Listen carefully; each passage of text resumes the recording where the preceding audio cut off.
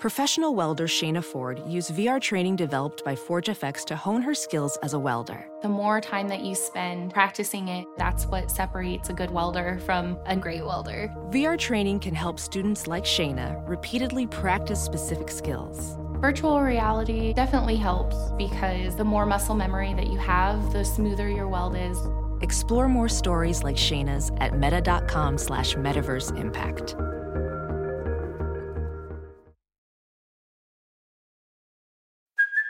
Hey, it's Kaylee Cuoco for Priceline. Ready to go to your happy place for a happy price? Well, why didn't you say so? Just download the Priceline app right now and save up to 60% on hotels. So whether it's Cousin Kevin's Kazoo Concert in Kansas City, go Kevin, or Becky's Bachelorette Bash in Bermuda, you never have to miss a trip ever again. So download the Priceline app today. Your savings are waiting. Go to your happy place for a happy price. Go to your happy price, Priceline.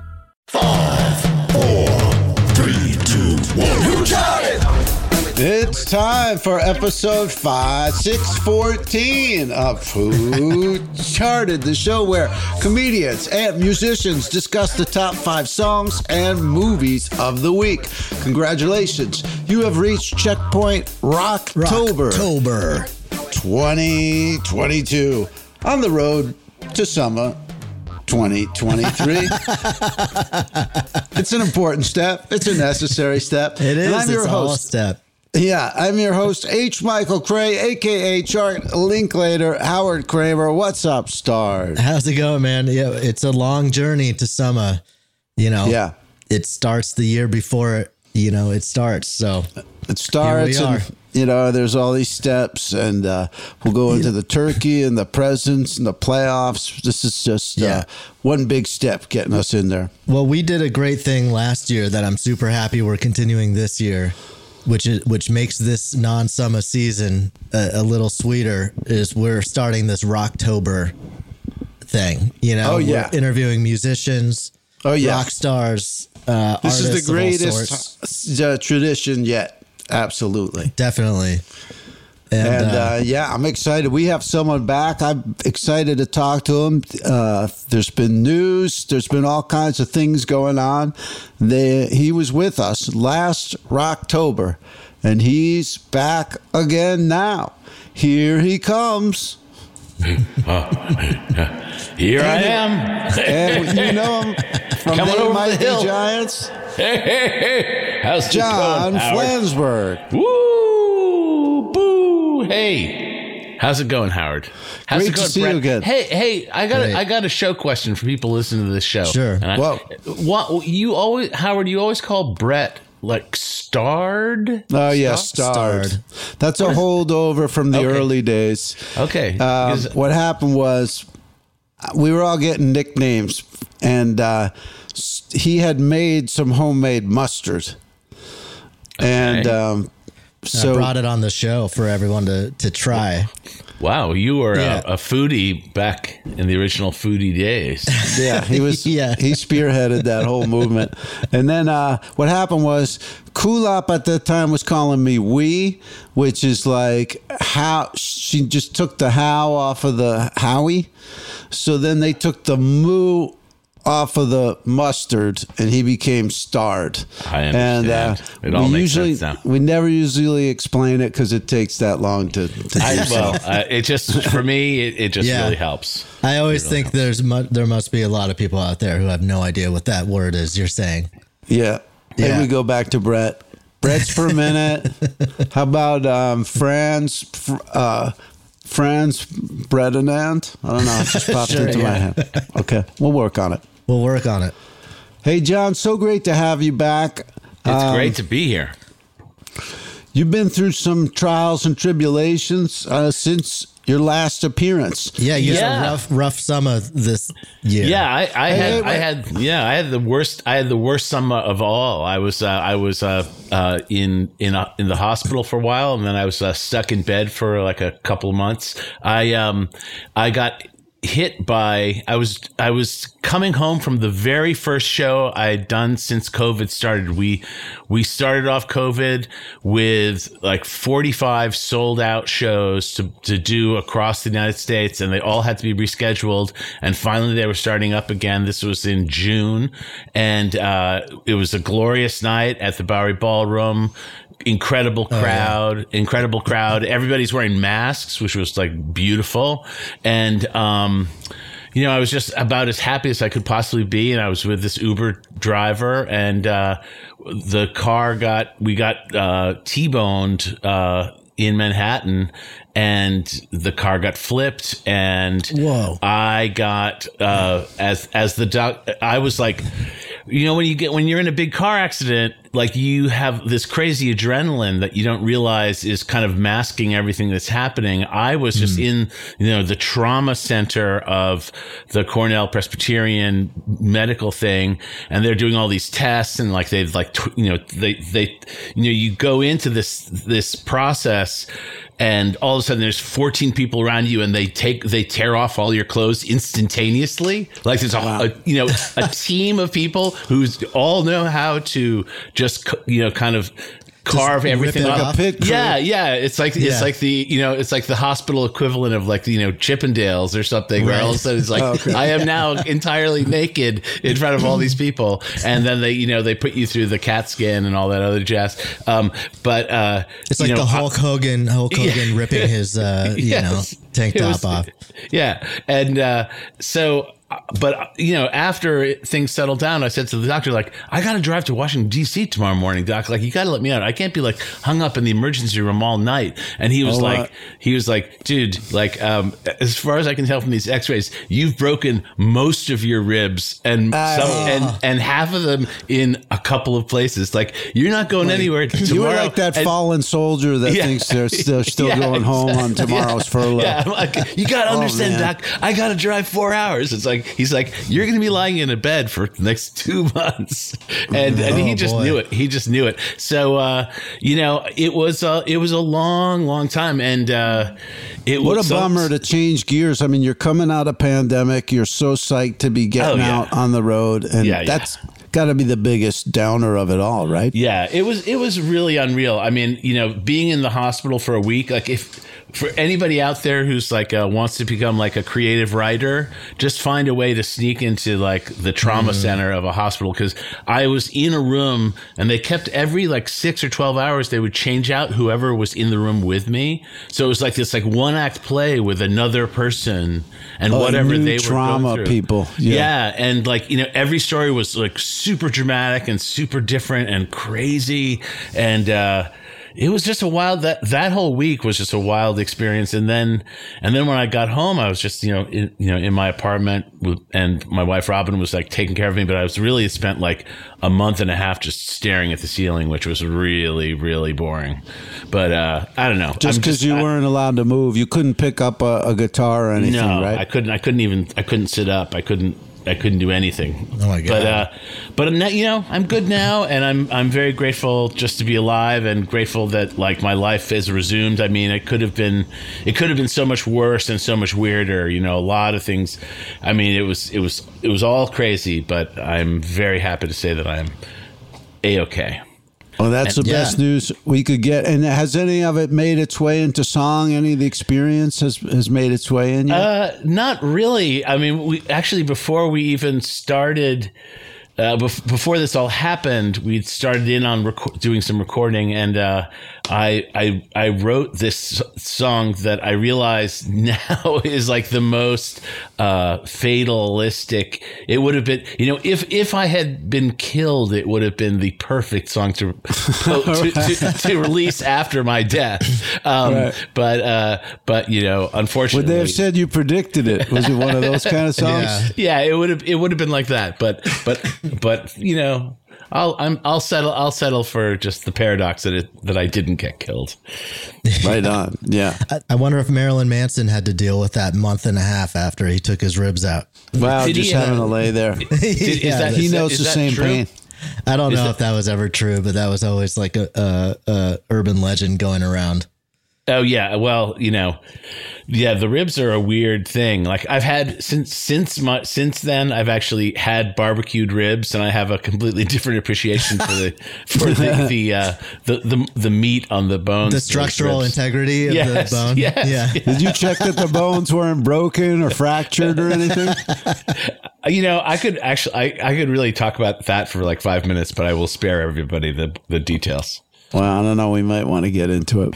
But let's jump into the music chart and see if it brings us back into ribs and we rib used meat. to play LP. Oh, he knows. All right, here we go. Here we go. Chime in.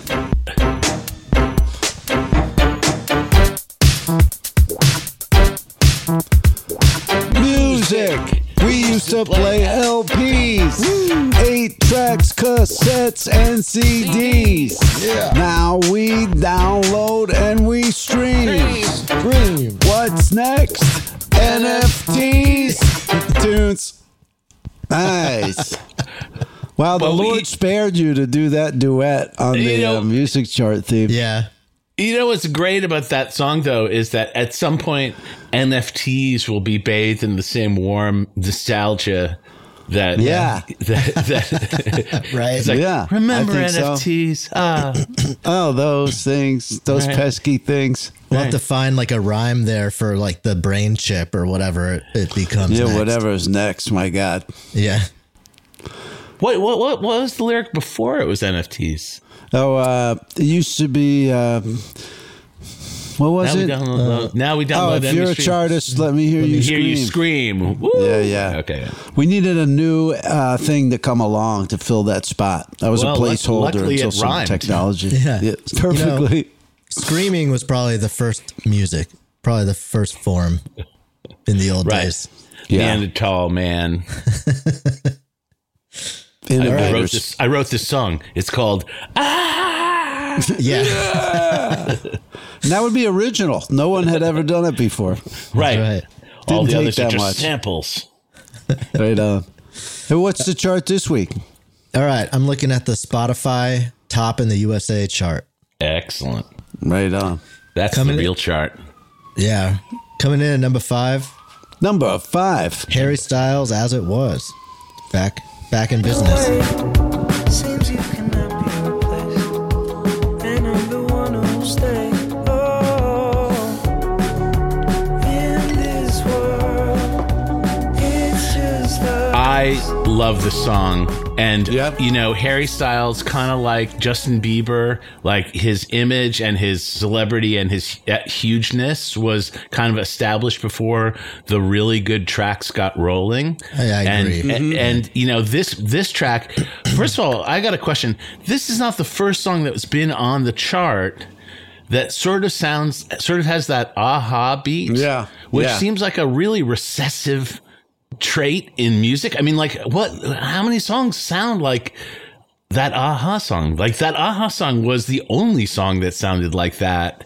Right, and now everybody has that dead little drum thing going on. Yeah. But it's that's a great way to describe it. It's a really simple beat, why did that get copied? Yeah. But I think like when people look back, I mean, maybe, I don't know if it's true of a younger generation, but when you look back on those songs from that era, from like 20 years ago, 30 years ago, that song does really stand out as sounding really kind of cool. It has a fresh, it's a lot cooler beat than like Wang Chung Tonight, Right. And the second you hear it with the little high dancing melodies on top, like you instantly know what song you're getting. Yeah. Right. Yeah. But I have to say, like, the Harry Styles track, it's like a joyful, it's interesting. Yeah, It's an earworm for sure. Like it just sticks there. So that's number 5. So it's come number 5. down. That was because for a while that was. It's weird how the charts barely move these days too. Right. Like, things stick around for months. Chart sludge. Yeah. Hey, what about that Countdown Major Tom song? Was that aha too? Below us. Yeah. Oh, No, that wasn't aha, but it did have the kind of did have the same tinny sound a little bit. Yeah, same thing. Yeah. Hockety, I believe, is the actual musical term. Oh, okay. Hockety? If you have it's like if something is going like are you familiar with gamelan music? Yeah, a little bit. Like gamelan music has this thing where there's like two identical sounds kind of coming at each other. Like there are two players playing the same instrument going like dicka dicka dicka dicka dicka, and it's like this weird rapid fire thing, and it's just like it's a hocket is interesting. It's kind of syncopated together. It's just they're absolutely equal, and they just battering back and forth, and that beat always seems very hockety to me. Is it like phase where it's the same thing going on at the same time? It sounds like it's in succession, like rapid succession. Oh, okay. Like everything. What is the name of that New Orleans rapper? Big Frida. The way that echo always works on Big Frida's voice is like a Big Frida. That's like a hockety idea. Gotcha. Okay. You know. The syncopation. Yeah. Love it. Learn something new. Damn. I'm here, man. I'm caffeinated. All right, coming in at number 4. Number 4. Bad Bunny, Titi Me Pregunto. San Antonio que me quiere todavía y las de PR que toditas son mías. Una dominicana que juega bombón, uva bombón. La de Barcelona que vino en avión y dice que mi bicho está cabrón. Yo dejo que jueguen con mi corazón. Quisiera mudarme con todas por una mansión. El día que me case te envío la invitación, muchacho, deja eso. Hey, wow. Yeah, it makes me that. It makes me so happy that Bad Bunny is like on the chart, because it like doesn't it seem like, well, was it a thing where if a song was in Spanish it just wouldn't be on the charts before? Yeah. Because there have to have been chart selling worthy songs that were in Spanish, but we just didn't get them. So tons. I think also because that was so based on radio, and radio was so segregated into different markets. And so now it's just like we're all listening to these playlists and whatever we want. So shout out to David Lee Roth. He put out Eat 'em and Smile in Spanish. Right. But it's but it's nice to just see it all folded together. Like it's just more democratic, you know? Totally. Yeah. And I like how it shifts around week to week. Like we were talking about last time about the Billboard chart, how it's just so stagnant. And somebody pointed out to me later in DMs, like, yeah, that's because of it's based on radio tracking, and that lags way behind, and they play the same songs over and over. So it's cool to have something that's just moving with people, how they're really listening. But I wonder if like, if you're, well, I don't even know if they're real top 40 radio stations. I mean, I listen to like Hot 97 in New York, and that's all just, you know, hip hop. And it's a lot of it is very New York centric hip hop.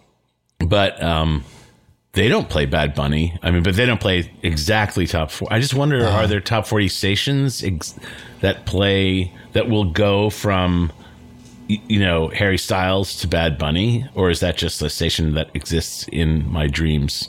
Yeah, that's a good question. I wonder if they do wind up on the same playlists. I mean, but who's even? I mean, I don't know anyone that primarily listens to radio. You know, I just listen to radio in the car. I've been driving like 5 hours a day every day for the last 3 weeks on tour, and I just get tired of whatever I've got going, and if it's not NPR, I'll just listen to the pop radio. But it's pretty retrograde. I mean, a lot of it's the 20th century. It's just like Jack FM. This country, sort of corporate country, like in your painted on jeans. I mean, I don't know how many songs can be written with the phrase "painted on jeans," but it appears to be unlimited. Right. I really like coming out of the water with them. There was one like that last year. I really like in that Bad Bunny song how they incorporate his laughing style, whereas like you don't hear that often. That kind of laughing where they go kind of sucking in, and he's just laughing in the middle of the verses. I've never heard that before. He got a great filter on his laugh suck. Because there's always someone who does laugh like that. I've just never heard that in a song. All right. Cool. Coming in at number 3. Number 3. D4VD. I've never heard of them. Say what? D4VD. Son, I got some bad news. Cheers. Romantic Homicide.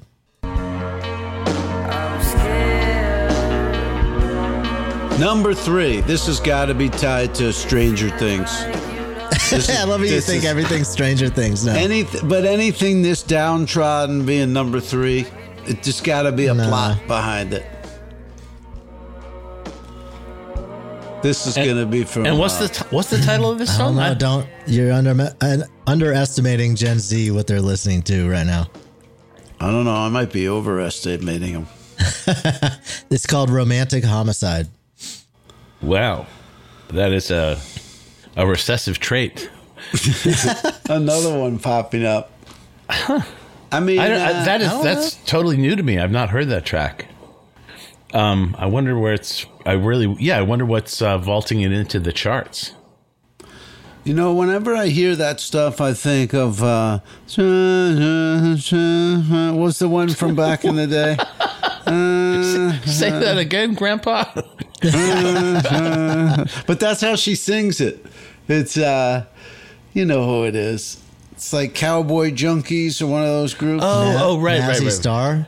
Yeah, Mazzy Star. Oh, I got it. Right. Okay. Wow. Nice. Yeah. I always just think of them as the best of that sound. To me, like that nailed it. And then if you're going to go downtrodden, you got to outdo Mazzy.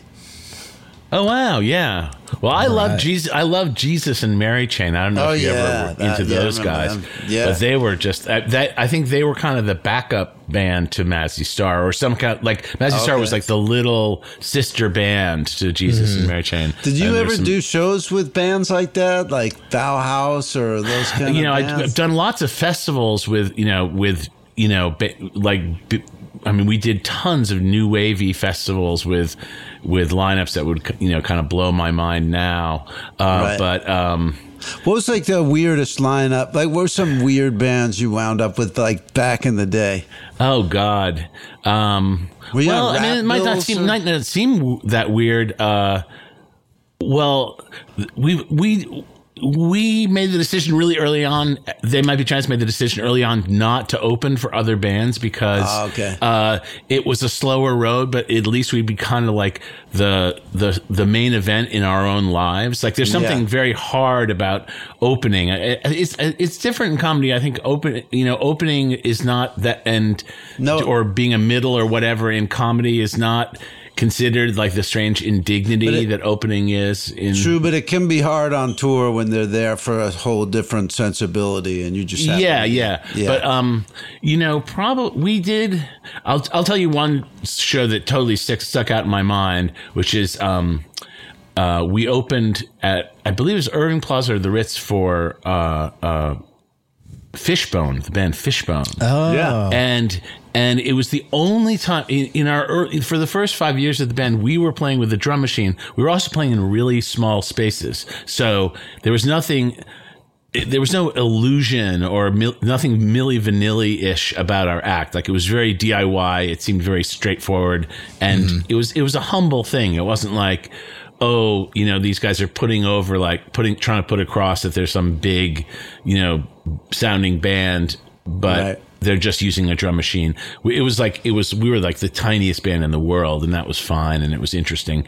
But like when we opened for Fishbone, man, they blew us off the stage. They were so like they didn't really have great songs, but like their show all over the place. Yeah. Oh, their show was insane. They were so cool and funny and strange, and they just had so much energy. It was insane, and their show was completely worked out. Like I don't know how many guys were in the band officially, but on tour it seemed like there's 7 or 8 guys on stage doing stuff, and with they had horn players, and the horn players had this thing.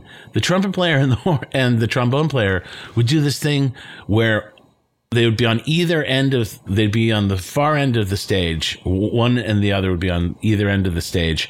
And they would simultaneously throw their horns into the air over the rest of the band. Oh, and wow.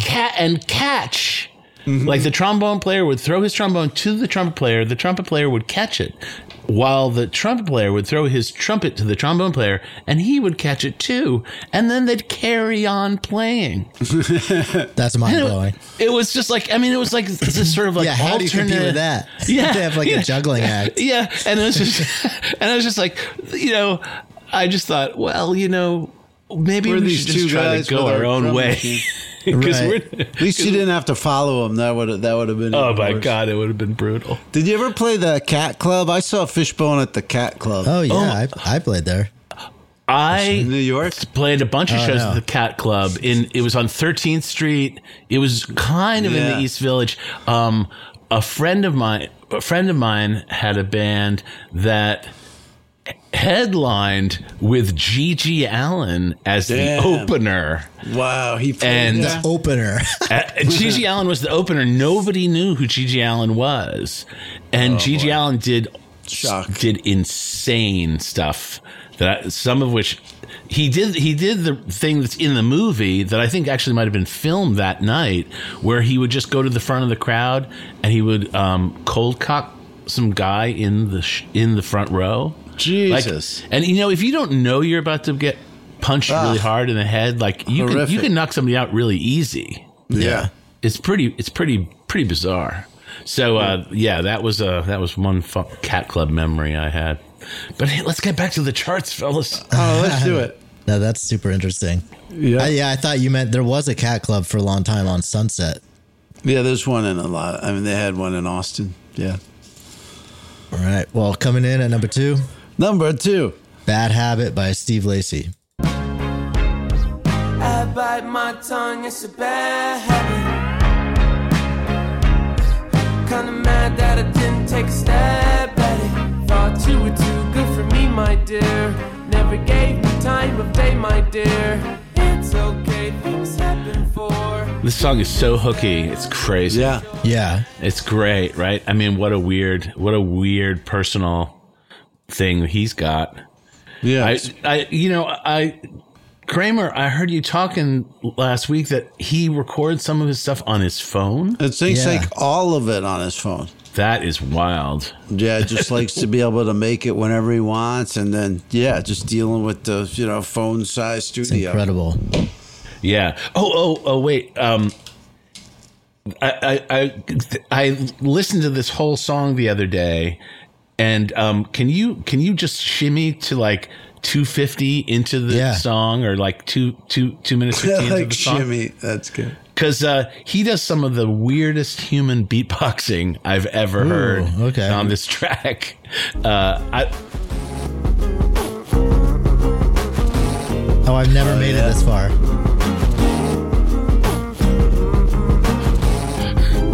What? This is personal expression. This song was number 1. It's a phone glitch. I don't think anyone makes it this far into the song. I mean, I don't think DJs play it that deep into it. Right. No, it's like the outro. It's like his extended kind of stoner outro. Yeah, that's wild. But it's funny. Yeah, I mean, I remember like Justin Timberlake had one of his early solo hits had like a human beatbox ending tacked onto it, and it was just like, how proud can you be of your own human beatboxing skills? Like, no matter how good you are, like, is it really something to be that proud of? It's like, check me out. Didn't Bobby McFerrin teach us nothing? Exactly. Can't we just all be humble in front of Bobby McFerrin? Yeah. Let it go. By the way, I looked it up. That Romantic Homicide song went viral on TikTok in September. Oh, okay. It's like a 17-year-old Houston guy. Okay. Well, there that's you how go. it works now. TikTok. How about, do you guys have a presence? Have you noticed clips going up, or do you have clips going up on TikTok? Oh, we just, I've been, I've wanted to do a thing where we just post our whatever videos we have, old or new, just on a routine basis on TikTok, because I feel like TikTok is ever changing. Like right now, I get stuff that's just like how to replace your sink, you know, an 8-minute tutorial because, you know, we heard you talking about replacing your sink over your phone the other day. And, so like, I feel like TikTok is more than one thing. And obviously the algorithm is working different ways. And I also see a lot of full-length rock videos from back in the day that are just being forwarded to me. And I feel like it doesn't, if you talk to a publicist or a manager or somebody like on the inside, they're like, there's one way to do TikTok. You know, you've got to manage, you've got to go viral. And it's like, I don't think we're ever going to go viral. I just want to introduce our music to the generation of people out there that might be open to hearing it, because there's a ton of old music just getting passed around, you know, just like catalog stuff, and that is getting noticed again.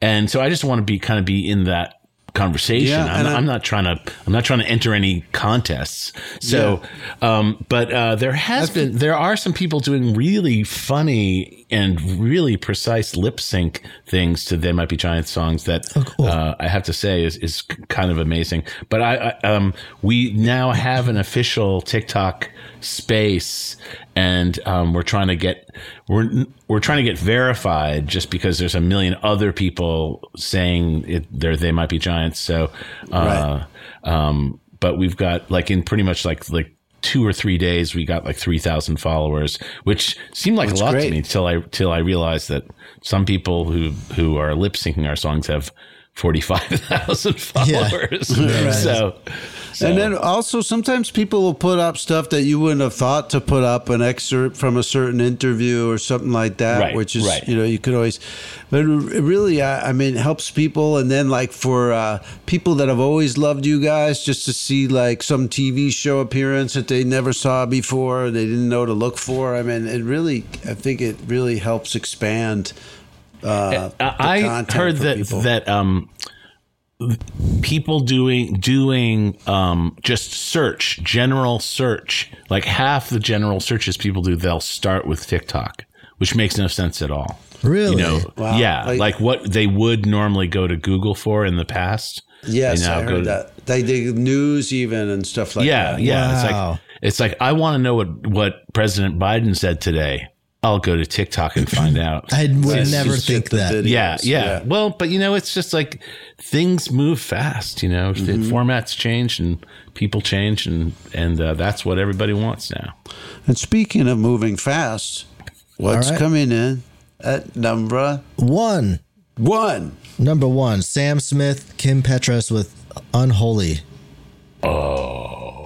You know everyone is talking on the scene. I hear them whispering about the places that you've been and how you don't know how to keep your business clean. So dramatic. So the thing that this song blows my mind, right? Because so this song suggests that the sexiest thing that could ever happen to you is that you would find yourself in a haunted house. It's a really weird combination. Like it's like I don't quite get, you know, like I understand like, oh, I like it a little dangerous, whatever. But this is so like ghost dangerous. Yeah. This is like really incredibly like Halloween music, you know. It's like the Monster Mash, right? I was thinking like there's no friction. Sam Smith seems to be imagining dragons these days. It sounds very Imagine Dragons and like, look at me, I'm dark now. Right. Like that Broadway dramatic kind of a thing. What if we put reverb on the reverb? Right.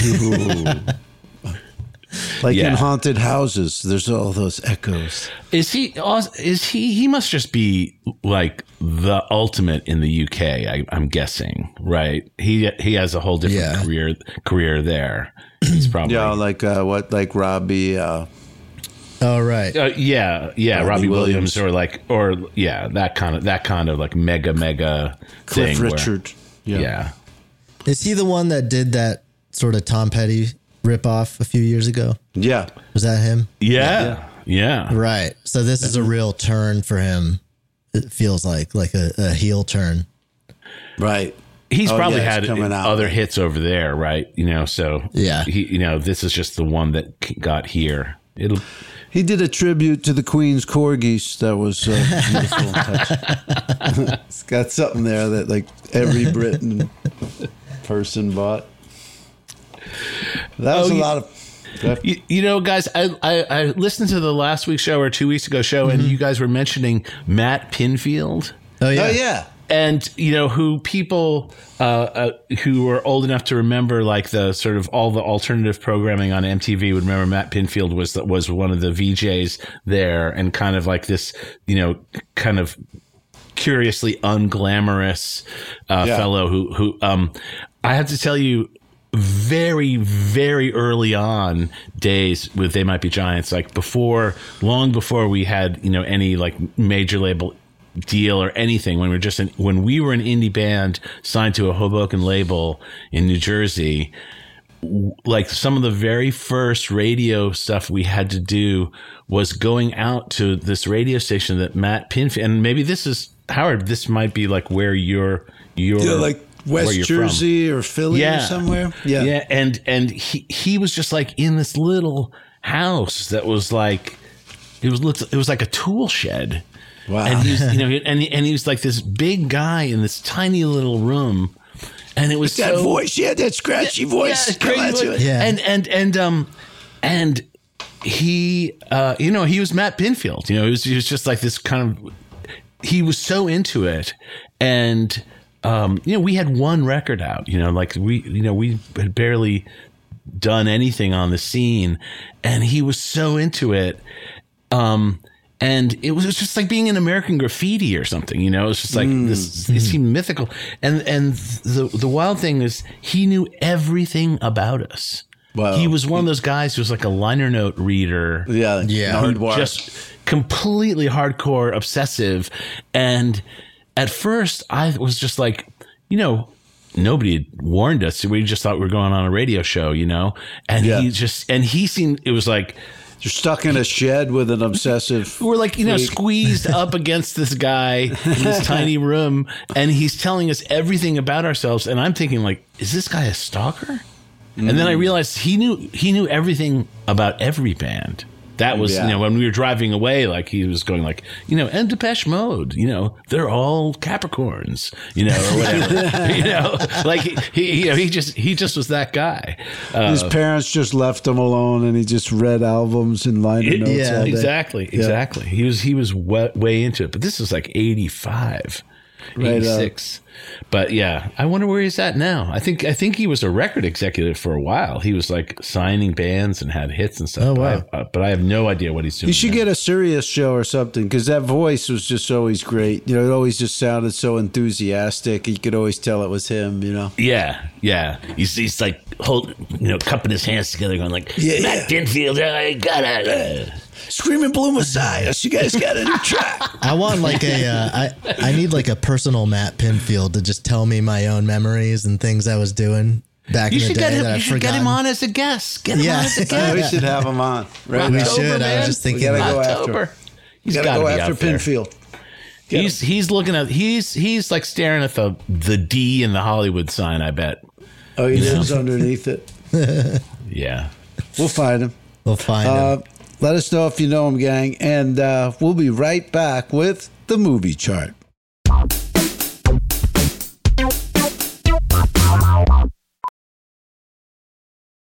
As a professional welder, Shayna Ford uses Forge FX to practice over and over, which helps her improve her skills. The more muscle memory that you have, the smoother your weld is. Learn more at meta.com/metaverseimpact.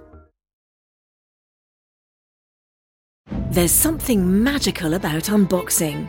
When you unbox BritBox, you uncover a world of British entertainment. Stream the UK's most brilliant series, including new and upcoming seasons of Shetland, Father Brown, and Death in Paradise, plus new originals like Payback, Irvin Welsh's Crime, and Archie, the story of Hollywood's greatest leading man, Cary Grant.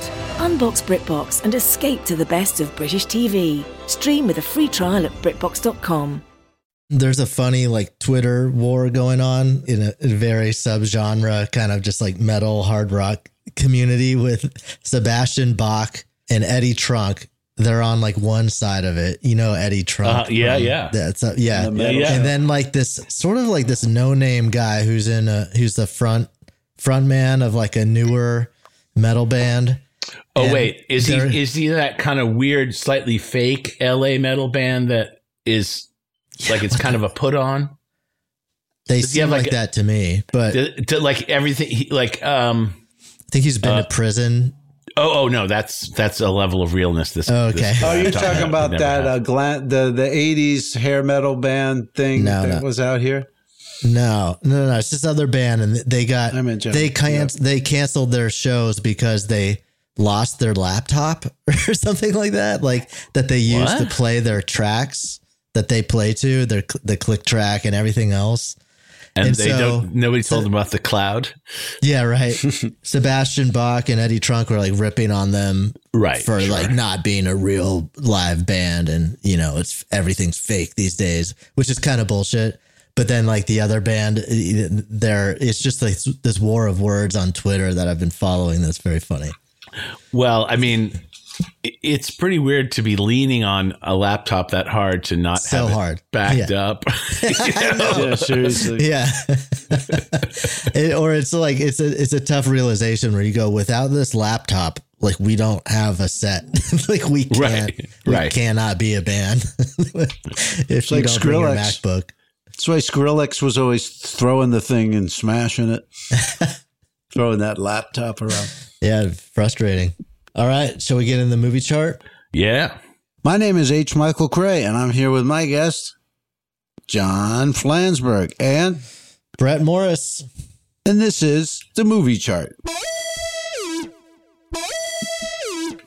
Movies, they're just like tweets. They release them constantly.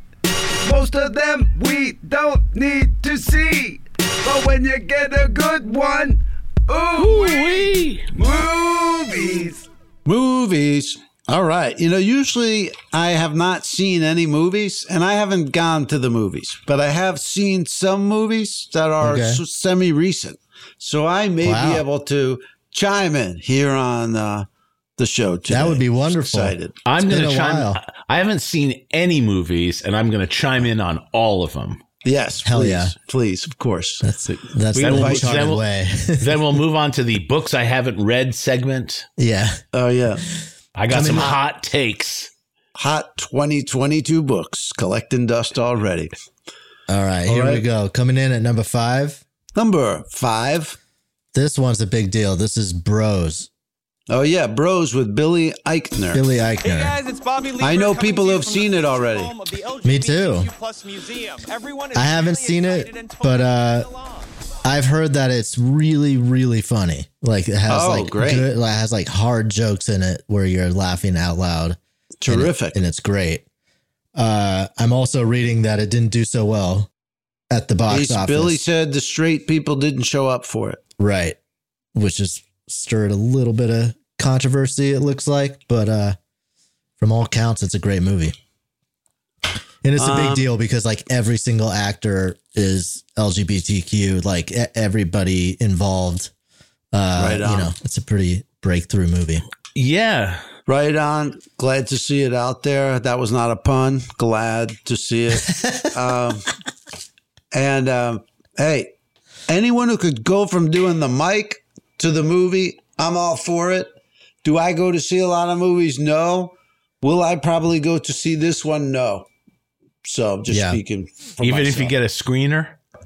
If I get a screener, maybe. If it's picture disc, absolutely. I'll absolutely watch it.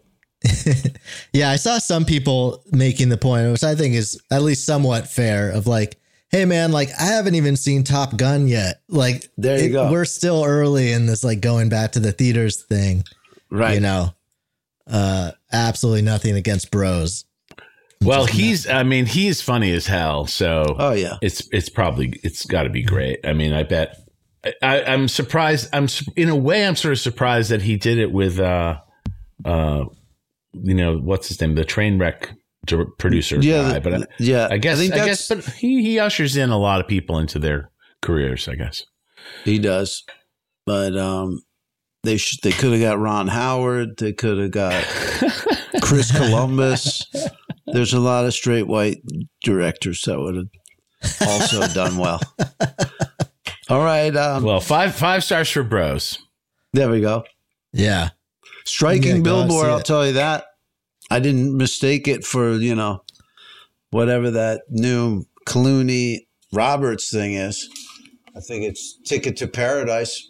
Only in theaters, October 21st. Check it out. Can you get a little closer to their mic, Howard? Yes, sir. All right, cool. Got to rein them in sometimes. All right. I get massive clench holding the mic the whole time. All right. All right, coming in at number 4. Number 4. Oh, it's Avatar. Wow. This is like the re-release. Wrong. For the hardship, I told myself I can pass any test a man can pass. All I ever wanted was a single thing worth fighting for. Ladies and gentlemen. I gotta confess, I am more pro Avatar than the average person. Really? Okay. All right. Okay. Let's hear this hot This take. has some layers we got to peel back. Okay. As someone with clench, and it was just brought up, probably by me. It was. But I like the idea of if you were given a new body, right? Right. You would want that body to be in shape. To me, whenever I need motivation to work out or get rid of the clench, I do a lot of times go back to this thought of Avatar, because I go, what's more important than getting the body, the contraption back into working order? John, you could probably identify with this.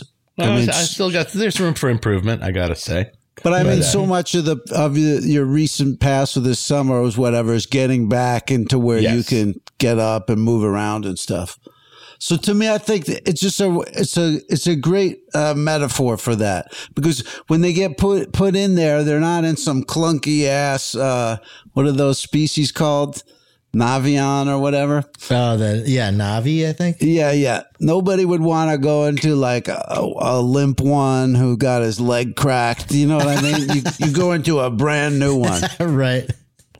So I gotta say, it's been so long. I completely forgot the central plot point and why it's even called Avatar. Like that part of the film that it's about. Overlooked that part, which was good. I just keep thinking about, it's humans going to this planet and mining it for unobtainium or whatever. But they're on the rights. They want to get rid of those guys.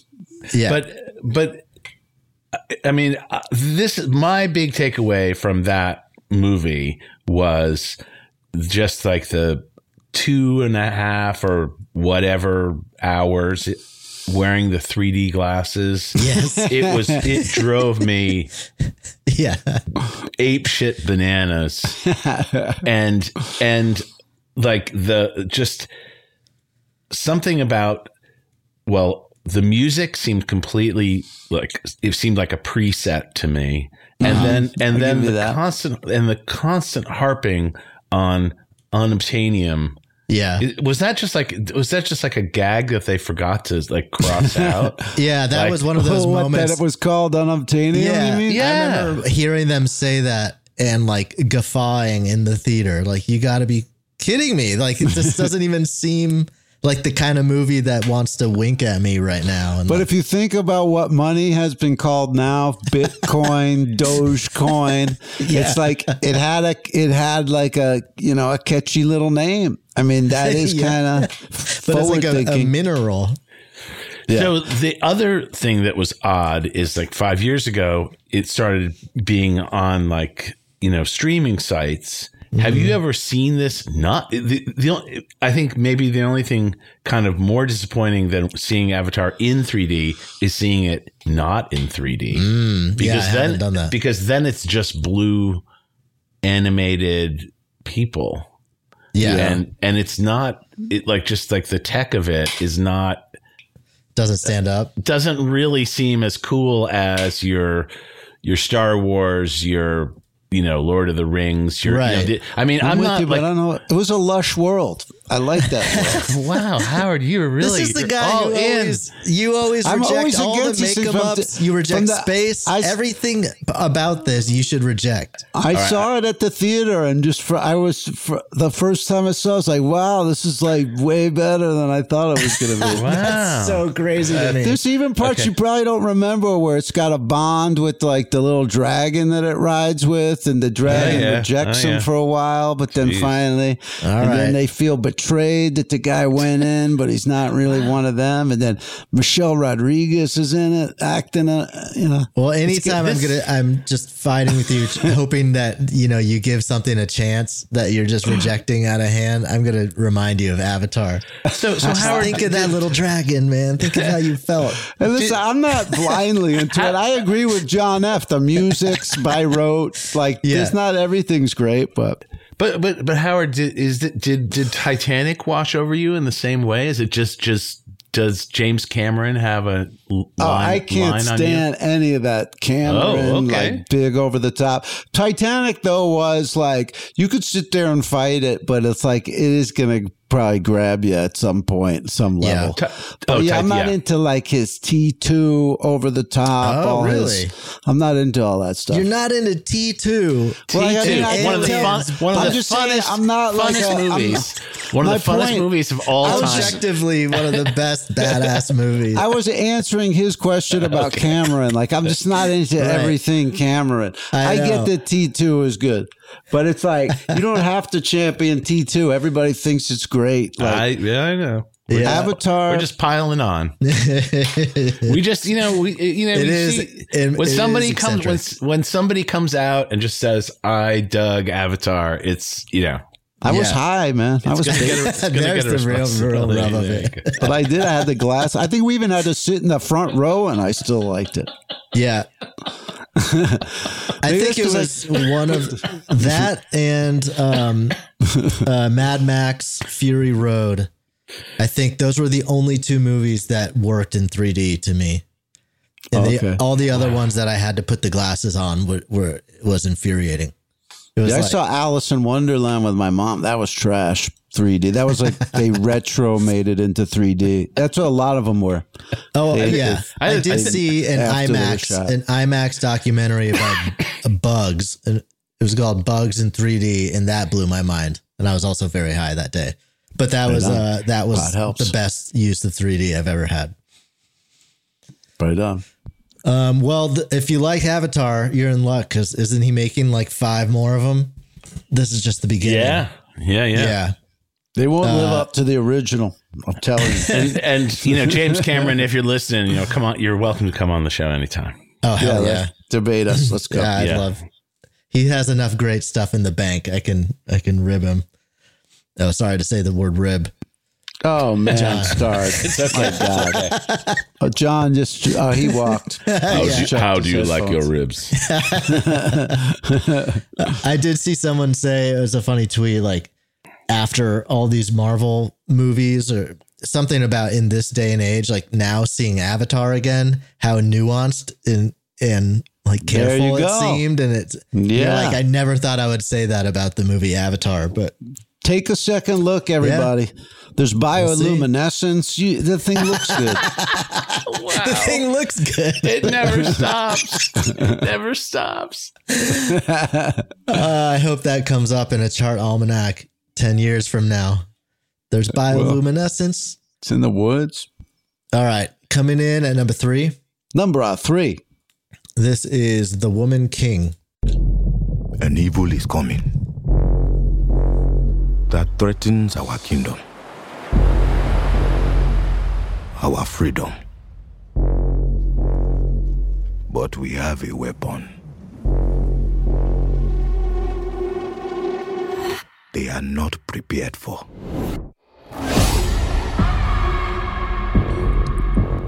Wow. It's intense. Bow down to the most exceptional female warrior to ever live. Pretty cool. So seems like there's some small amount of controversy about this movie due to the script not strictly corresponding to the Wikipedia page. And it just seems like, I don't know, this kind of a certain kind of highly contemporary revision, not revisionism. What aboutism or something? I don't know. There's some term for it. I'm seeing. I don't know anything about that, but I'm seeing the first comment is saying, "Fun fact: this has the same level of historical accuracy as Bohemian Rhapsody." So wow, right. Yeah, or like what you're saying, like Tarantino's reimagining of certain periods. Like it's just like, well, what if this happened, kind of thing.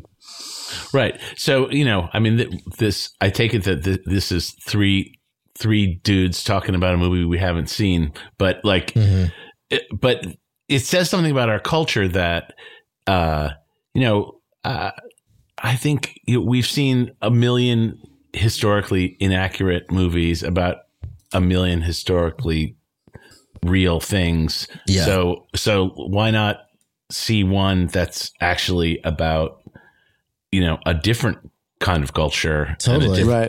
True. I don't know. Yeah. How much more inaccurate is it than everything else? Yeah. That's ever made. Yeah. Nobody's asking for refunds for like Lawrence of Arabia, Right. Totally. Yeah. Just by making it, you're going to already be imposing our vernacular. It's a movie, man. It's a movie. Things. It's a movie. Maria Bello, who wrote it, partly wrote it. She was in Coyote Ugly, which I accepted that world, that beautiful models bartended. Is that a so I'll go with it. You know what? That is a personal affront. I mean, there is no movie that should more be pick disc, and then you pop it open and it's, that's a personal plain affront. gray. Yeah. Absolutely horrible. Wow. You're just staring at yourself in a mirror in that disc, basically. Yeah, you see your own ugly mug instead of Tyra Banks and Piper Perabo and the gang. All right, check that one out. Coming in at number 2. Number 2. Don't Worry, Darling. I have it. Focus right here. Let's have a little drink.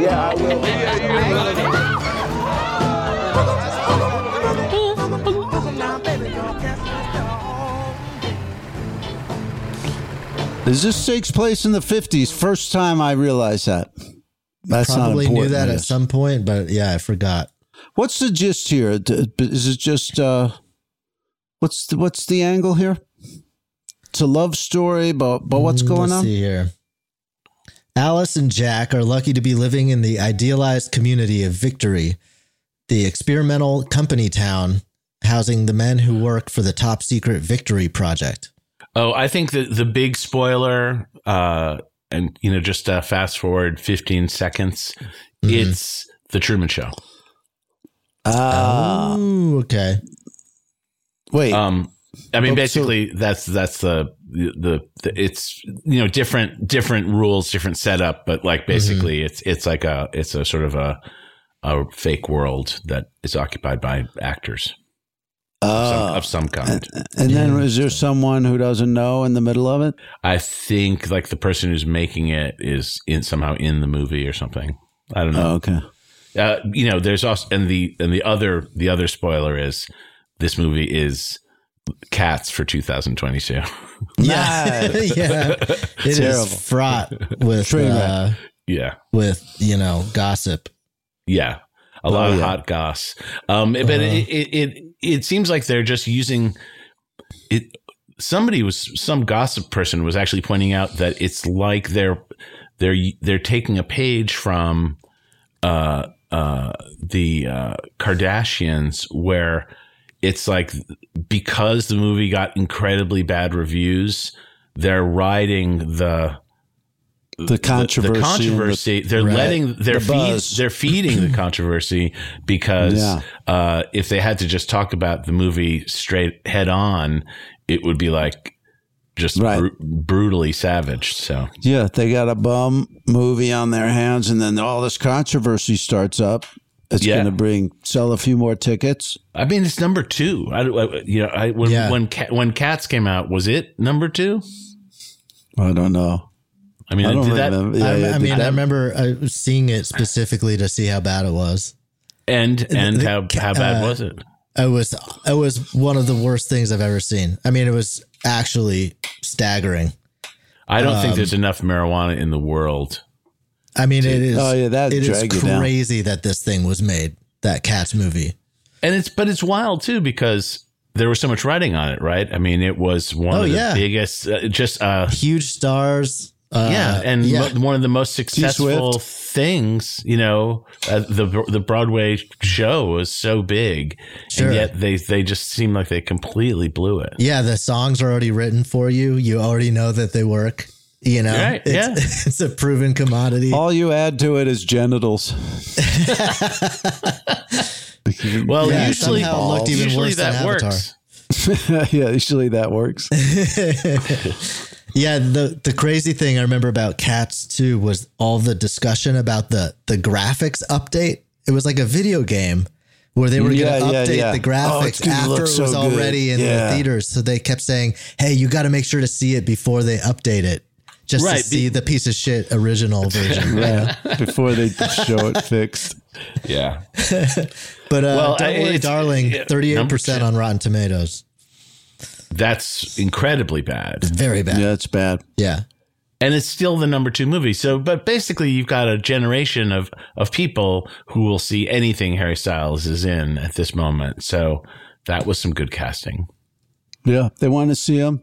I hope he's on the picture disc. I hope it's not, one of the underlings or something. That happens. You hope it's not Nick Kroll?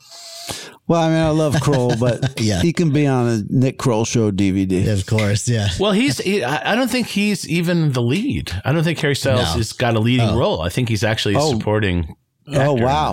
Okay. So, yeah, it was going to be... he might not be on that pick disc. It's going to be Shia LaBeouf. Shia LaBeouf. Yeah. That was the... I didn't even know. They're downplaying that. Well, that was the original. He was in it. That was the original controversy. That he got fired by Olivia Wilde. He said he quit, and she said he got fired, and it was right. It's funny because like on the surface, it doesn't look like a movie that would be bad. Like I thought maybe it was all just gossip about personalities involved and stuff, but to actually see it got 38% is amazing. I think it's. From the review, the long spoiler special podcast thing that I listened to about it, which is perfect for people like me who are afraid to go to theaters because I can get all the details. The first half of the movie is actually kind of good, and then it just kind of crashes into the mountain. That happens too. All right, coming in at number 1. Number 1, Smile. Wow, Smile. What's this? What is it you like to talk about? Hi, patient. Hi. I know you're nervous. I just want to have a chat. I'm seeing something no one else can see except for me. It's smiling. Is that Rooney Mara? Oh my God. Yikes. Man. This is the first time I'm even hearing of this. Yeah, finally a horror movie for really skinny people. All the terror just takes the pounds off. Wow. Inspired by Brian Wilson. Smile.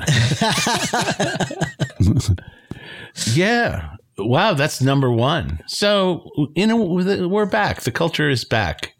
Yeah. People are going out in October to be scared. Yeah. That's great. It's a return to normalcy. Yeah. I think we're in a golden age of these horror movies. They come out, you're not sure what they're about. There's a hook to them. I like that. It's a lot better, I think, than those slasher porn, Yeah. all that stuff. Yeah, horror movies are good again. I feel like there's about like 15, 20 years where they just universally were mocked, Barbarian was good. I don't know anything about this one, but that other one was good. The sequel to X. I think there's just a culture of people who like it and take it a little, seriously enough that it affects the sort of the pH balance of like the talent pool that you're working with. Like, they're getting directed by people who like the genre. It's not like the director isn't just somebody who's been dragged, 10 miles, just wound up there. Yeah, there's real passion. Yeah, so it's it's good innovation for it. I know a guy who he does one of those Halloween stores every year, but he's one of these guys. Like, he's just into horror and the minutia of it, and it's just a lot of great passion with those people. Wow, they're like furries, but they don't go as far. Right. Yeah. Right. Well, right on. That is a healthy return to the cinemas, and we'll be right back with the hot picks. CarMax is putting peace of mind back in car shopping by putting you in the driver's seat to find a ride that's right for you. Because at CarMax, we believe you shouldn't just settle for a car. You should love your car. That's why every car we sell is CarMax certified quality, so you can be sure with upfront pricing that's the same for every customer. So don't settle. Find love at first drive and start shopping now at CarMax.com. CarMax, the way car buying should be. I normally find bras to be so uncomfortable and constricting, but Skims has changed that. I love Skims underwear, so I finally tried their bras, and Skims has delivered again. Skims bras are worth the hype for the amazing shape and support they give, but what I wasn't expecting was how comfortable they are too. I've tried so many bras in the past, and the main issue that I have is that they weren't supportive enough, to the point where they felt slouchy. I love my Skims wireless form bra because it's so comfortable and supportive. The older I get, the more I care about actually being comfortable in what I wear every day. And with my wireless form bra, I no longer have to sacrifice my comfort for the support I need. Shop Skims bras at skims.com, now available in 62 sizes, 30A to 46H. Plus, get free shipping on all orders over $75. If you haven't yet, be sure to let them know we sent you. After you place your order, select podcast in the survey and select our show in the drop-down menu that follows. How early were you guys recording on computers? We made our first album with sync tones and drum machines with sync tones, which was like this kind of pre-MIDI. And we saw people we were always picking up like weird studio time at like the middle of the night for like 5 cents at like, the shit studio in Midtown, like the worst studios imaginable. And so, but we would see other people coming out of sessions and they're like, we just did a 6-hour session with MIDI and we didn't get anything. Like it never sunk. Like we couldn't get the keyboards to sync the computer the whole time, because it was like there was no such. I mean, I did home recording. I had a TIAC 4-track that I did home recording on, so I was kind of more used to the kind of bedroom recording thing, years, like a decade before like Tascam cassette 4-track things were around. So we were already kind of tweaking on sweetening what we had already recorded. John and I lived in an apartment together and we had like a living room that we shared with a drum kit and we could do some stuff. So we would often be coming in to just kind of work on top of stuff that we'd already started to put together. And, it just seemed to me like MIDI was some like cruel joke on the world. Like it was just the only people who used it it seemed like they were all making a terrible mistake, and it was all their music and and then when like the Mac computer came in, like what was it, the Mac, the little the classic original Mac happened in we recorded our first album in 85. It came out in 86. Wow. And then in 86, the Mac was introduced and it had MIDI controllability. And so you could sequence everything through a program on the Mac. And we use this program called Performer. And the wild thing is I am still recording on the same platform. I'm recording my audio right now on Performer. Wow. And it's this company, it's Motu. It's a company out of Boston. Yeah. And I mean, they could go out of business at any minute. Like, I feel like they are a tiny, tiny company, but I can open files that I made in 1985. Damn. Nice. Seriously. It's completely, I mean, there are people who have Pro Tool rigs that can't open files that they made 4 years ago. Like, I have that stuff.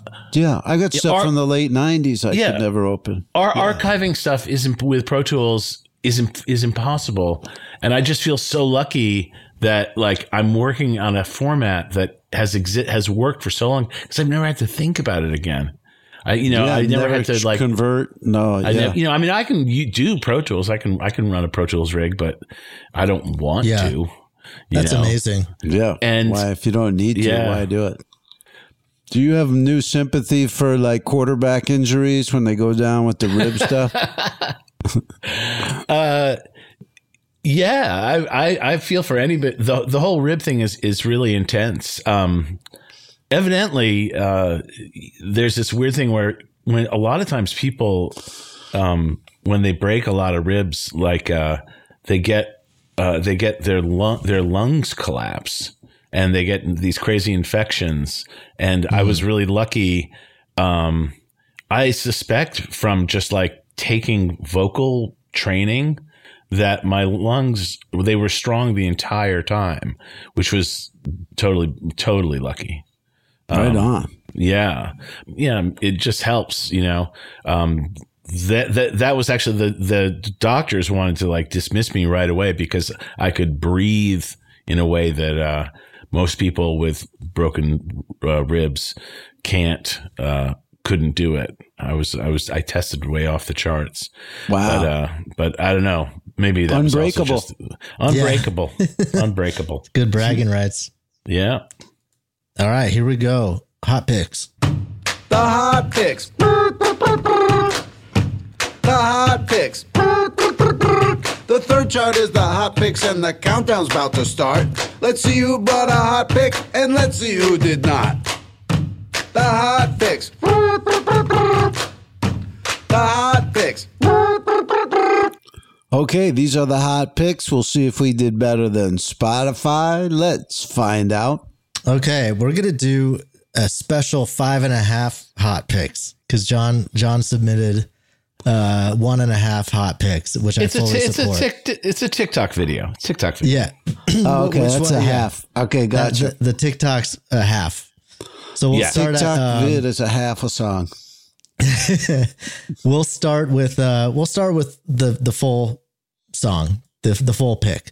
This is John's pick. This is The Beatles with the new remixed version of Tomorrow Never Knows, Take One, from the upcoming deluxe edition of Revolver, which I'm really excited about. What do you mean Take One? They did 2 takes, and the second take is the version Take One is well, you'll hear. Yeah, okay. It's unbelievable.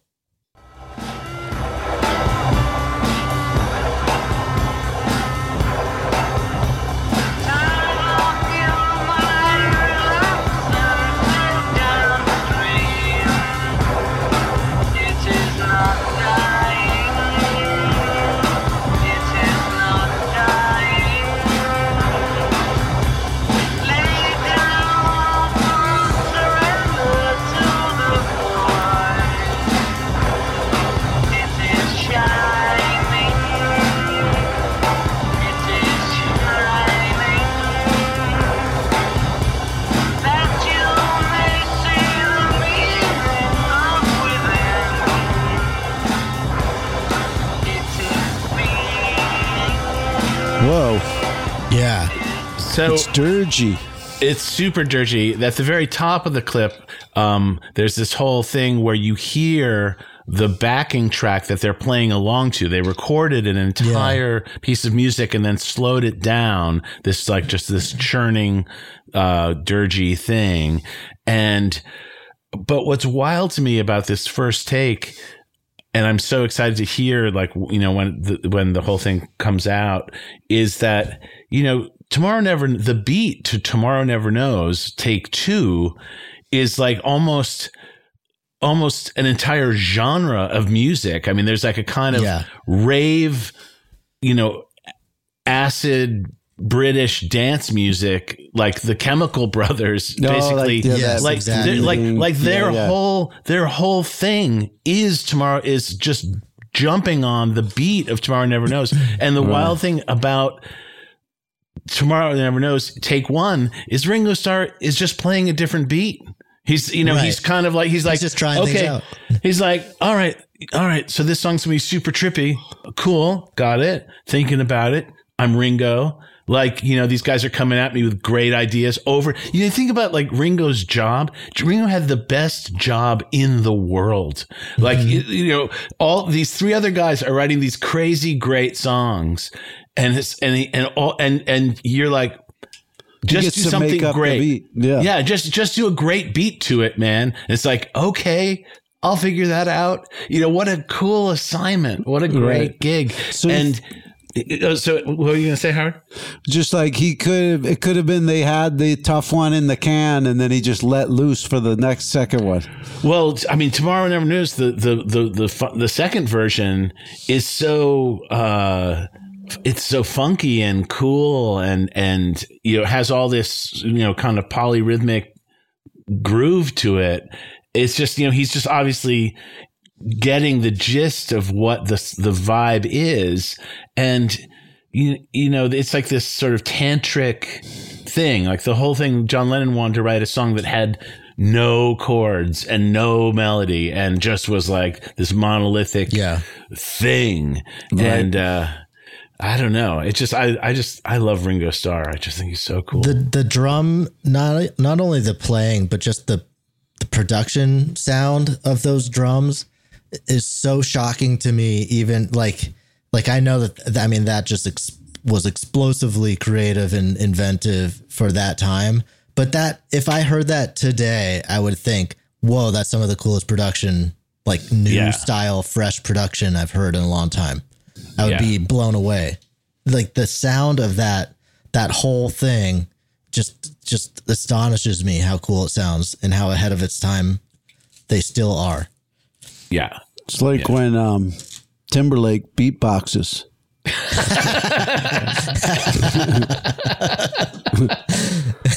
that level. The ultimate callback. Yeah.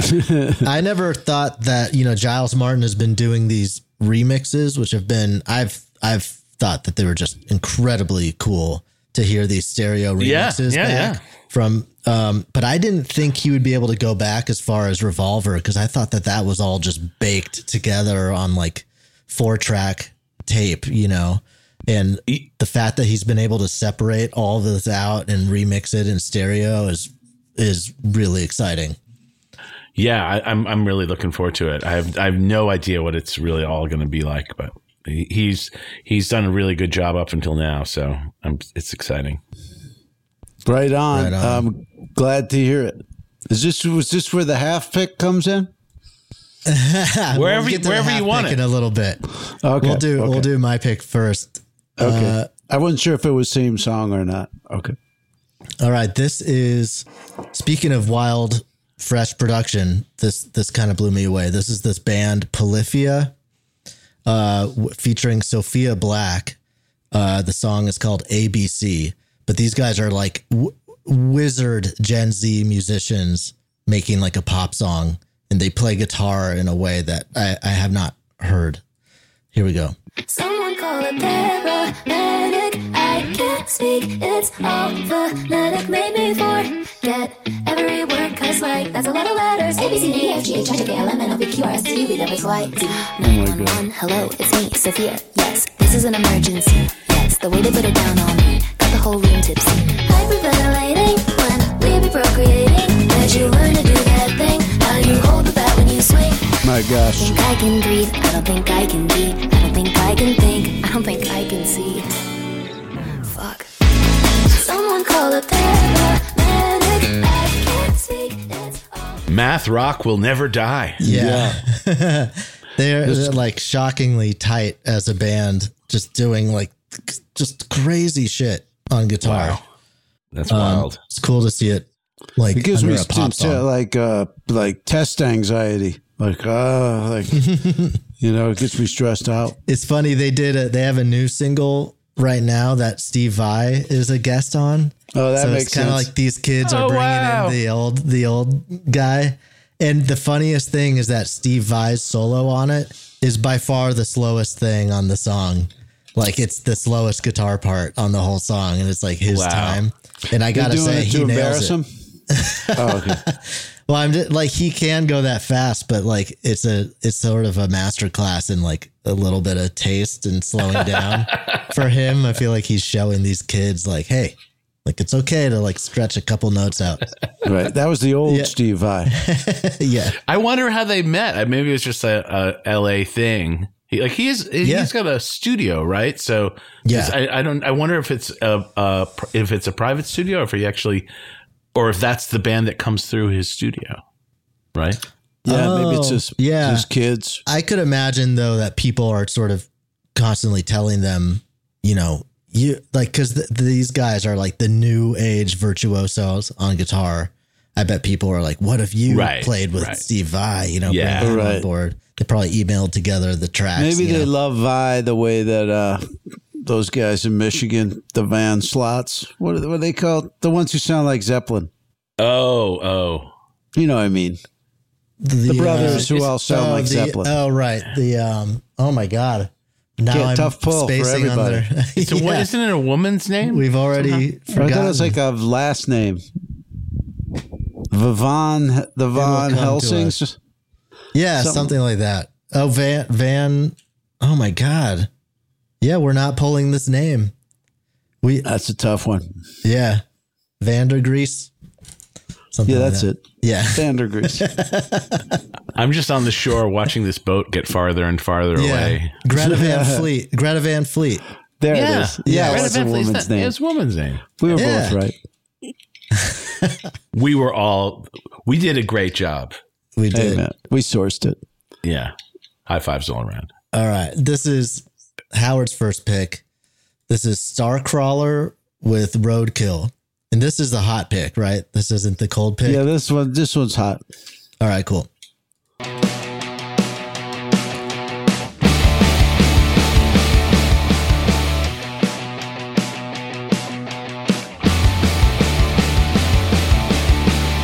I'm about to show you what I'm made of. Quit your crying, now it's time to wake up. Deadbeat sleeping on a bed of lies. I hate to put you down, but I think it's time. Roadkill, roadkill, roadkill. I'm spinning a wheel.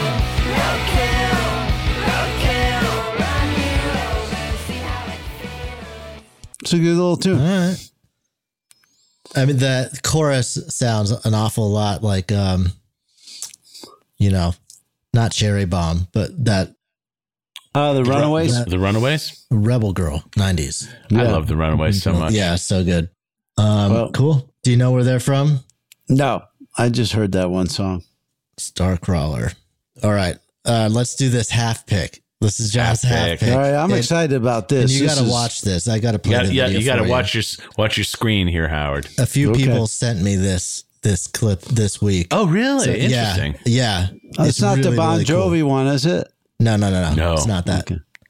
All right, here we go. Let me share the screen. Have you seen this? Oh my this guy? God. No. Dude, just wait for this. It's awesome.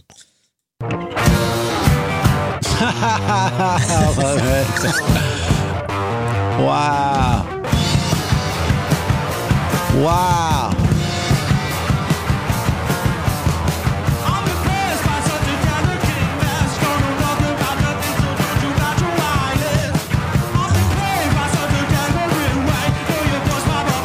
He's doing that. Wow.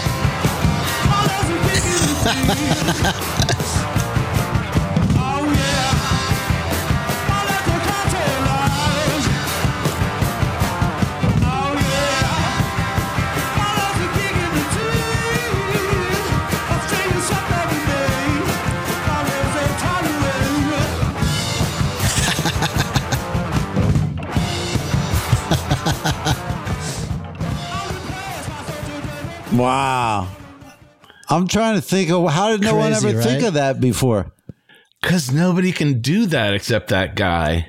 So basically, people who are not staring at their podcasts, that was a one-man band. I guess he goes by the name Missy Miss 3131 or something like that. Yeah, exactly. Miss 31 Miss 31. That was a female? No, it's a dude, man. Oh, okay, yeah. That's a dude with a handlebar mustache. But and the visual is pretty intense. He wears different costumes, but like his whole drumming thing, like he's drumming and fretting the guitar and singing, and it sounds like, I mean, can you imagine? Sounds like Queens of the Stone Age. Yeah, Queens of the Stone Age. Yeah. White Stripes. Yeah, or the Black Keys. I mean, it's just like he's got the full amalgam of, two-man bands. Just to see him do the first chord he hit and then go into the drums, you're like, holy shit. I mean, it's just so simple and so perfect. I love how wild he looks as he's playing, too. Like, it all looks like it could just fall apart at any moment. It's because he's got his gut hanging out. He's doing some real, like, drum fills He in doesn't there, need too. to have his gut hanging out. I'm going to go against that. He's got other clips where he's in a more dignified mode, but but it's still it's pretty damn funny. I love that he's just in this like loose silk robe. Like he looks like some guy who like just got up and did a line of coke, like in some mansion. I like that he's not playing harmonica. I mean, that would be the easiest thing to tack on just to prove I can do another instrument at the same time. And he didn't do it. Yeah, awesome. He's like the real life dude. Yeah. There's another one-person band thing like that called Clark and the Himselves. I think I played them like a few years ago, like one of my favorite tracks of the last few years. But it's not as like high intensity energy level as this guy. Like he's taking it up. He's playing chords. It's wild. Yeah, he's playing the chords. It must be he's picking them as he's slamming the snare down. Oh, I think he's clamping with his fretting hand. Yeah, I think on his snare hand he's also he's strumming it with like the back of the stick or something. Yeah, I think he's got a pick with the drumstick, and he's also doing that, and he's doing like clamping, like you said. I don't know what he's doing exactly as far as like some of those single stroke roll fills and stuff. The little tom figure thing is like I think it's like a flam. I think he's actually like letting it hit the head twice. Right. I think it's like he actually. I mean, he's a legit drummer. Like he can. Yeah. He's getting all the sounds out of it. He must have a very fast kick drum foot too. And a slow metabolism. Can't get over the gut. Yeah. Hey, man. Come on now. He's ready for that Elvis Part 2 movie. Yeah. Right. Whatever he's doing, it doesn't burn a lot of calories. I'll tell you that. The efficiency is just, it's saving him from sweating. All right. Coming in at number 2. Great half pick. Thank you. That is a nice innovation. I like the half pick, and that was a great one. That's great. Coming in at number 2, this is my second pick. This number is 2. Weighs Blood with It's Not Just Me, It's Everybody. She's on Sub Pop. I love this song.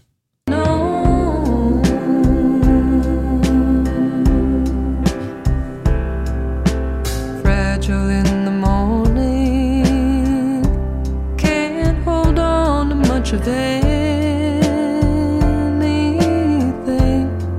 with this hole in my hand. I can't pretend that we always keep what we find. Oh yes, everybody splits apart sometimes. Nice. It's interesting. Sub Pop is signing a lot of really high quality female acts right now, which is interesting. For sure. And I mean, that sounds like Women that have a sounds lot of like subs. That sounds like Amy Mann, right? That Yeah. alto. Amy that big Mann. alto Also has thing. like a bit of like a Carole King thing. Mhm. Oh yeah, to my Judy ears. Collins. Or like there's something there's some really great chord changes in this one that like really excited me to hear. Not so much in that clip, but it's like she's got a beautiful voice. The whole vibe is like so warm and cool sounding to me.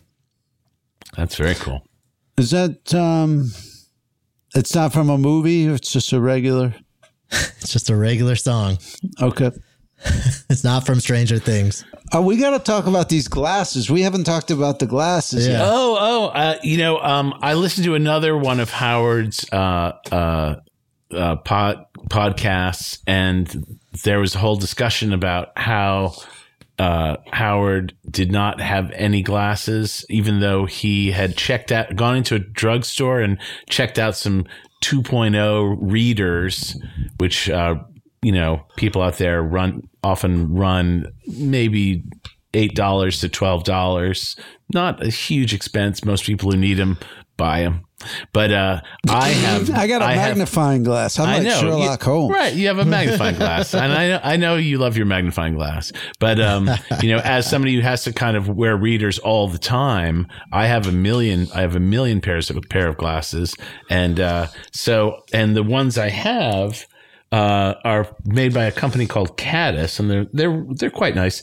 And on the very top of them, it says port and starboard, which I thought was very Havasama, really was really on brand for Howard. So I thought, I'm just going to send him a pair of my reading glasses. And it was amazing to me. I was just like, wow, I'm getting these glasses. I didn't realize until you pointed it out today that they say port and starboard, port above the left side and starboard above the right. These are amazing summer glasses. It's all about you, man. No, I'm excited. I love it. Yeah. But do you find yourself using them, Howard? Yeah, I use them when I need to look at things on the computer or on the phone. Right. Well, this isn't is that fantastic. like all the time? Isn't that all the time? It is a lot. Even for TikTok, I'm like, wow, now I don't have to use my magnifying glass on TikTok. I mean, the magnifying glass in like the world of Apple, if you're like an Applebee's waitress, the guy who comes in with the magnifying glass for the menu, that man's a crazy person. Well, you're confirming for me something, because when my nephew was here visiting, at one point I pulled it out. I thought nothing of it. And he goes, is that a magnifying glass?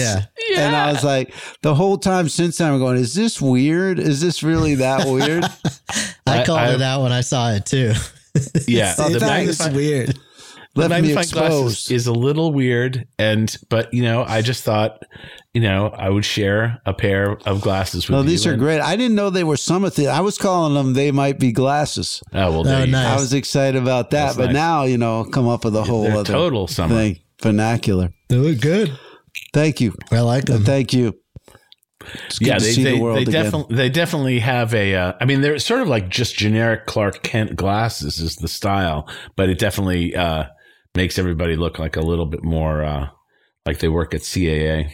Yeah, Madison Avenue, agent types. Yeah. All right, let's get to number one. Number one. All right, this is a cold pick. This is cold pick. Had some high hopes, but it's cold. All right, so stay away from this one. Yeah, I warn you against this one.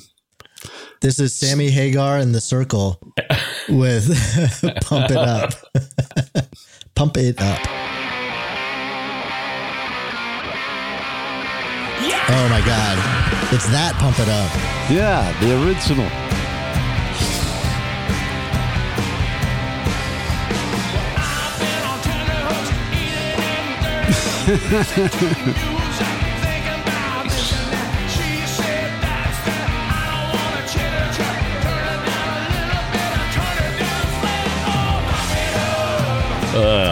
Oy vey. He doesn't even say it.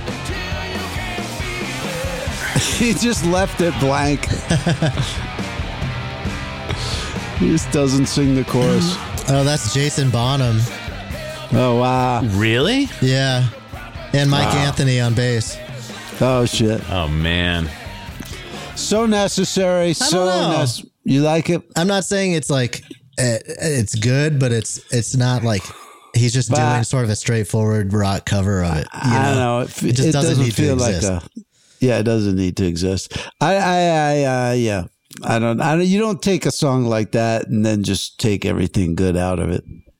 The history of that song is weird to me, though, right? Because like it was a huge hit in New York. Were you in Jersey when it was a hit? On like WNEW. It was like they played that song like it was like a regular top 10 song. I didn't even know to this day really that it wasn't a big hit everywhere. I don't think it was. And I think Elvis has such a kind classic. I mean, they really made it like a big, I think it was a summer song. I remember seeing Elvis Costello play at like Jones Beach or something, which is, total like gen pop audience, and he played a song and everybody's sitting down and then there's like sort of grumbling and then he played Pump It Up and everybody stood up and it was just like, that's what we're here for. Right. And then like he played another song and like everybody sat down again. Right. Yeah. He doesn't have the rest of the catalog to satisfy that audience. Yeah. It was very funny. odd.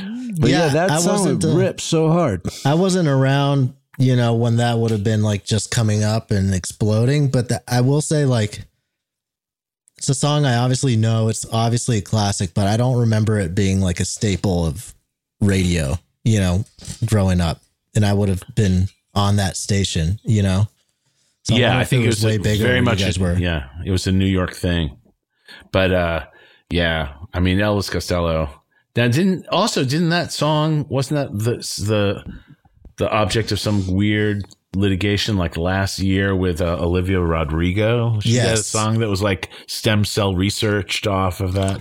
She had a song that one of the biggest ones off her album basically had that same guitar riff, like exactly. Wow. And Elvis was cool with it. He was just like, yeah, that's the way it works. Like you just borrow ideas. It makes you wonder like that. It's such a simple riff. I bet, he was thinking of some like, what was that? What was that band that there's this band from a little island, like some peninsula right off England. They're called Dr. Feelgood. And there's a documentary that some famous British filmmaker made about Dr. Feelgood. And what's wild is when you see this film and you see the archival footage of Dr. Feelgood, Elvis Costello's initial thing, like his whole weird, very herky-jerky way of playing is straight out of the guitar player from Dr. Feelgood. Interesting. It's like, and it's like he's a guy that like never made any impact in the U.S. Nobody's ever seen him.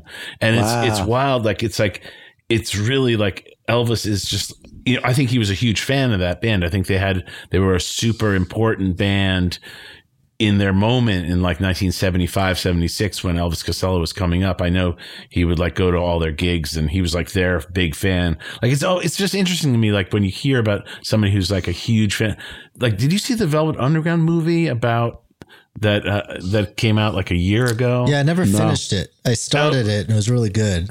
And it was very stylized and kind of stylized. And it was interesting, but like what's wild is like, Jonathan Richman was like the guy in the front row of every Velvet Underground that show. Makes sense.